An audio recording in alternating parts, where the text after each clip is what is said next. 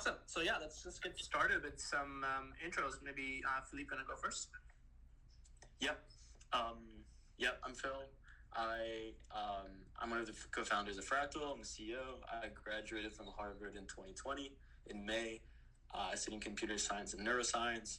Started working on Fractal in the fall of 2019, so at the beginning of my senior year, really, with my friend Ming. We did not think the journey would be as crazy as it's been, really, when we started. But it's been quite a time. At Fractal, maybe Jonathan can speak even more to what I do than I can, but I just do a bit of everything, really, to move the company along. And it's just about it. Yeah.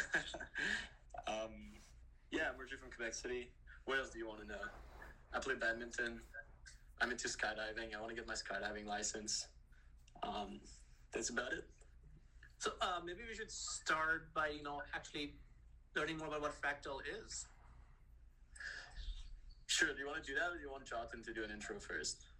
I'll just do a real fast intro. So everyone, I'm Jonathan. I'm a junior at the University of Illinois right now. So I'm taking a semester off, doing a co-op here at Fractal. My recruiting path, I'm sure we'll talk about that, but Fractal was one of the coolest companies I saw. I feel like I was just screened for, do I think this is new? Do I think this is interesting? And Fractal met both of those criteria pretty much right off the bat. And so I'm really excited to talk about it and my experience so far. Cool. Let me talk a bit more about Fractal. So what Fractal does is we supercharge people's applications by streaming them from the cloud. And that is very jargony, but the gist of it is today there's a lot of applications that take a lot of power from your machine, right? Like browsers take up a lot of RAM, creative apps will require powerful graphics cards to run, so on and so forth. To go further down the path of the creative apps, like a lot of the people we talked to when we started Fractal were like animators, at Apple, animators at Disney. And what they would tell us is they would spend their days working at like $5,000-$6,000 desktop workstations at the office. And as soon as COVID hit and they needed to work from home, they weren't able to, right? Because they can't carry that around like you can carry a MacBook Air. And we just thought that made no sense. And by running those apps remotely on powerful remote servers and data centers and streaming the compute over to users, you can suddenly enable them to run all this heavy processing or those heavy apps on any device. And so that's what we do. And we focus on creative and productivity apps. And then people pay a subscription fee for access to a service like this. So I guess I have lots of questions, but my first question is what is the inspiration? What was the seed for this idea for you? So there were kind of two. When I started thinking about the space, when I was working on Microsoft at Azure, their cloud computing business, in my junior summer. I was spending my days telling enterprises that I was a PM there, and I was spending my days telling enterprise customers that they should move over to the cloud because it has all those benefits. And at the same time, I was thinking, why wouldn't, consumers or prosumers also have those benefits? But at the same time, so that was one part of it. But the other one was just thinking of where the space is going. So when I was a kid, my dad bought this big, big beige case computer that had 512 megabytes of RAM and no graphics card. And he he walked in our house with that and told me this was the best computer you could buy in the market. And why would anyone ever need a computer better than that? Right? Obviously it was so wrong, because the way people build software is they take the hardware as sort of boundaries, right, or constraints, and then they maximize how much their software can do within the limits of that hardware. But if you take the boundaries we have today, you move that into data centers, then you expand the scope of what developers can do. And now software can be so much more without being restricted to needing to fit into a tiny, laptop case. So that was the other part of it. On the one hand, I was some people have problems today, but on the other hand, imagine how much more exciting things could be if you remove the constraints that people have today. And that kind of crystallized into the beginning of Fractal, and we started working on it. Yeah, I started using Shadow, which you might have seen for gaming, and it's saved me so much hassle, and I have a Mac and most games don't run Mac Mac, so I have to get a PC. But really big fan of I think what can happen in that space. Let's talk about like the technical challenges here. Is like coming from like undergrad. I can only imagine the kind of technical challenges involved in building something like this. So how did you kind of think about that or start tackling those? Jonathan can chime in here, but we've really actually, let me say this, and then let's see what Jonathan thinks. But I don't think we would have gone through with Fractal if we'd realized how hard it was to build in the first place. Like there was definitely a little bit of naiveness of being like, oh, we can definitely build that, and we sort of just took the challenges, as they came, one by one. And if you scope it well enough and you just really work hard on it with the right mindset and the willingness to learn, I think you can do so much more than you would think normally. Jonathan, what do you think? How do we do it? Yeah, this is something I've been thinking about. So I was talking to some friends. They're just like, oh, because it's just a bunch of college-age kids kind of just working at it at a pretty tough, currently unsolved problem. I didn't think too much of it. I was like, it's just a technical challenge, just like any other. How hard could it be? Very naive thought. But that was me going in.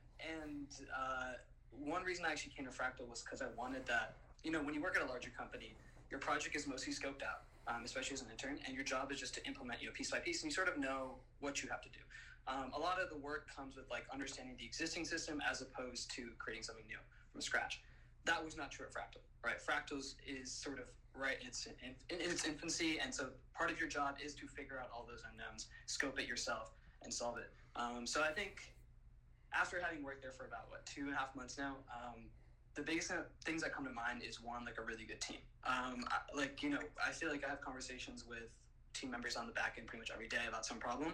And we sort of got this philosophy of like, all right, you have a problem, bring it up with the team, let's talk about it, let's figure it out. And so just early discussions and conversations leads to just a lot of time saved. That's one big sort of process thing that we've been doing. Another thing is, I think everyone, people say, oh, it's just a bunch of 20 to 22-year-olds, how much do they really know? But that brings a lot of optimism with it. Like, if you see a problem, it's like, I think I can solve this. I've seen, a few things like this, or I know some basic ideas, and I'm just going to keep working until I figure it out. It has a lot of, I think, passion and drive behind it, just because of the inexperience, which I think helps. So I guess the next question is for Philippe then, is like, as you think about hiring, some people say the main job of a CEO is to like hire and sell, right? So as you think about hiring, like, what kind of prompted you to, put trust in hiring like relatively inexperienced people as opposed to going out and trying to hire like, senior engineers with like multiple years of experience to help build this with you? Yeah, I think the number one thing, so this is very much an evolving thesis, and I've never done this before, but it's been working out quite well. Like, having people like Jonathan working with us is a privilege every day. But really, the way we've been going at it is, one, bringing people that are eager to learn. And you would think like most people, in our circles, like in, good colleges, interested in the startup space, are eager to learn, but it's not true. There's some people that are particularly eager to learn and challenge themselves. Those people, the type of people that if I say, this is going to be really hard, there's some people that get scared, and then some people that get excited. They're like, okay, it's going to be really hard, but like, I'm going to prove to you that I can do it. And it's not even that hard anyway, right? Those are the type of people we've been going after. So that's one part. And the other part is people that are just, as Jonathan was saying, kind of dreamers a little bit, right? They're like, oh, like, imagine what this could be, and then, mix that with some smart people that have had some experience, worked on some projects, a little bit self-starter, and then you have a killer team. Like people that get really excited about what we're doing, are self-motivated, and they don't really need to be told what to do to know what to do. That's really how we've been doing it so far.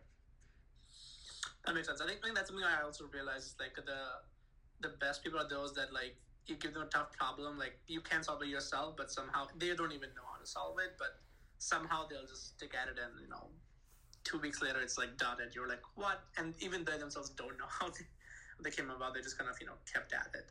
Yeah, exactly.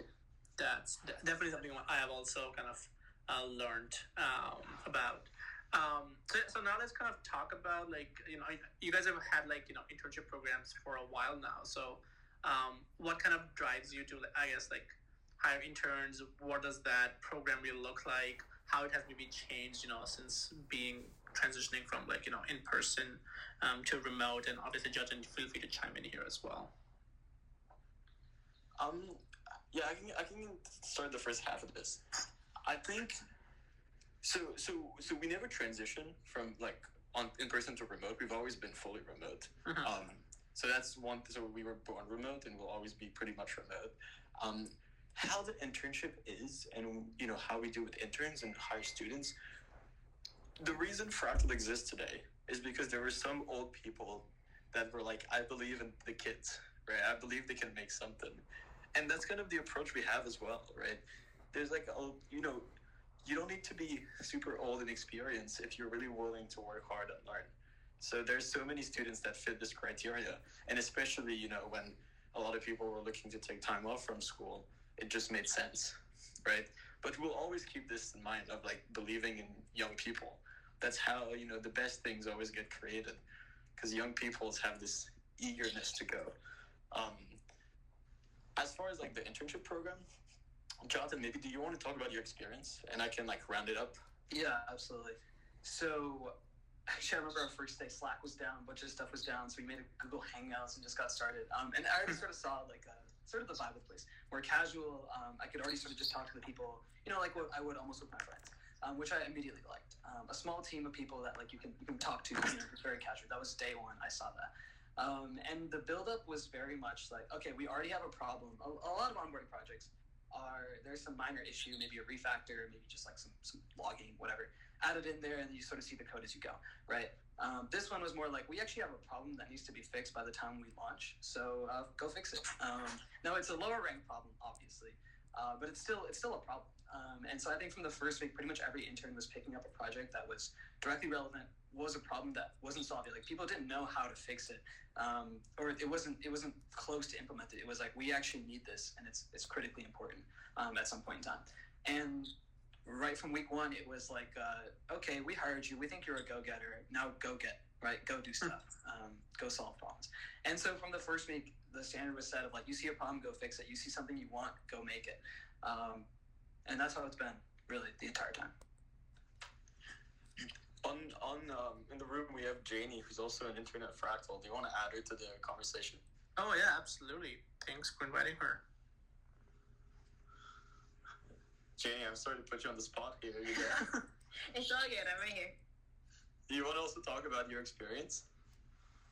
I mean, I think Justin's put it pretty well already at this point. I think there's a lot of one of the things I really love joining as an intern is that I get to hop in and immediately you feel the pressure of being an intern at somewhere like Fractal, but it also means that you have the excitement of being an intern at somewhere like Fractal, and you really do have an impact when you work on things. Because as Justin said, not the solutions aren't already spec'd out for you. They haven't already decided, yes, this is going to be how you implement and finish your project. You have the freedom and you have the, I guess, leeway to think about how you want to do things, and it does depend on you. And then, do you guys actually use, I guess, to the whole team, do you actually use Fractal outside of work to, whenever you use Figma or your Chrome or what have you? Yeah, I mean, we do dog fooding just like every other company. Some of us use it more than others because there's still some features, or some part of it that need, that are in the works, that will enable more and more people on the team to use it. But yes. Yeah, I remember I just went on vacation a few days ago, and I pulled out the Fractal Chrome, and I was we were playing this game together, my family and I. And I showed them the gigabit per second internet speed, and then I played the game with them, but with the Fractal browser. It was I have two browsers. You guys all have one, but it was pretty cool. I think that's another advantage of a very customer-facing product that a lot of us can relate to. Yeah, that sounds. And so, is the product out? Where's the product? What state is the product in right now? So the product today is still in closed beta. Although we are onboarding more people, so if you want to try it out, you can drop me a note, and The list is pretty long. The list of people trying to. I've been on the wait list for years. I know. I'm sorry. Okay, you know what? I'll bump you up. I'll pay particular attention to you as we onboard more people this month. But yeah, it's been in closed beta. Things are gonna accelerate pretty heavily over the next few months. So stay tuned. Awesome. That's great to hear. And then as you kind of ramp up for like the next class of interns, like what all kind of positions are you hiring for, and what is like the like what kind of attributes or qualities will make a candidate really stand out to you? Yeah. So we're still hiring mostly for engineering. I would say that. So we have really 3 different engineering internships. We have a full stack engineering internship. This is what Janie is actually doing. So working mostly on the front end with some back end. Although now Janie's been doing so much more than that. So I don't want to box her into that role. And we have a web backend internship. So our backend infrastructure is this is. And then we have a systems internship, right? So one of the particularities of Fractal compared to a lot of other startups is we do a lot of very low-level programming. So things like C and Go and so on, working deep down with the operating system, which is also an internship we have open. In terms of qualities, I would say the number one quality that makes people do very well at Fractal is resourcefulness. And Jonathan and Janie both are very much those type of people, right? That have like this eagerness to learn and go and like try to figure things out on their own. We have this culture document that says like accountability and autonomy. So when you join Fractal, you're basically your own boss to an extent, right? Like you get to decide what you work on, and you get to work at the hours you want to work on. We have flexible work hours and so on and so forth. And what we ask for in exchange is that people are very accountable and self-reliant, right? If you need like a manager to look over you all the time, Fractal is not the best place for that. But if you're someone that likes to have a lot of liberty and thrives under liberty and freedom to go and, go at your rhythm, go at your own pace, then Fractal works really well, I think. What do you guys think? Yeah, I cannot agree with that more. I love the autonomy. Another thing I was looking for in a startup, that's actually sort of why I was looking for them in the first place. One, to try it out. I hadn't really worked for a startup yet. 2, I had some notion that like I'd get more, more ownership over my project. My project would be more impactful. But the third one was autonomy. I just really wanted to sort of steer my own course and have ownership over what I do. You see that a lot at startups, and you definitely see that at Fractal. It's one of the things I like the most about it, probably. Yep, inclined to agree here. I think definitely the autonomy and being able to work on your own stuff. And I think with such a small team, expecting that someone's going to be looking over your shoulder all of the time and making sure that you're doing your work is definitely not reasonable, and also kind of, I don't want to say stunts your growth, but also in this kind of an environment, having the freedom and ability to work on things that you want to work on and then also learn as an extension of that is really important, and I think one of my favorite parts about it. Awesome. And then if there's like, is there like some kind of one experience that like comes to mind that you mentioned a culture doc, right? Like that is really something that's very unique to Fractal that you would like to share with people. Good question. Good question. I feel like there's a couple of things that are pretty unique about the way we work.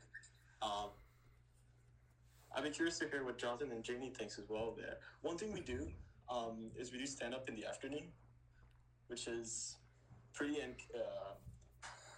I would say unheard of, but definitely uncommon. The reason we did that is because we used to do stand-ups in the morning, and then half of our people would sleep through a 10 a.m. stand-up. And we were like, why is that happening, right? Do we want to just bash into people's head to tell them they have to be there because stand-up is important? And we decided, you know what? Like the reason they were not making stand-up is because they were working late through the night. And so if you want to work late through the night and that's how you're productive, then who am I to tell you that 9 to 5 is the time you should be working? So we decided to move the stand-up to 1:30 p.m. Eastern. So what this means is if you want to work 9 a.m. to 5 p.m., then you make stand-up. And if you want to work from 9 p.m. to 5 a.m., you go to bed at 5:30, sleep 8 hours, wake up at 1:30, and then you make stand-up. That's one thing. What else? So one thing I've noticed, which I like a lot, is as companies grow, it's much more difficult for interns and really people that just got hired to really voice their opinions, because there's a structure, there's an organization that you have to sort of fall into. But at Fractal, I think people are very comfortable sharing objections, thoughts that they have, different design decisions, different marketing strategies, whatever it might be. I think really every single day I see examples of this where people say something that is generally an unpopular opinion, and it's taken at face value and discussed. And sometimes we change course. There's a lot of openness, like people who have no idea what is going on in a certain channel or a certain part of the company just ask what does this do? And then people will actually respond and go out of their way to help explain it.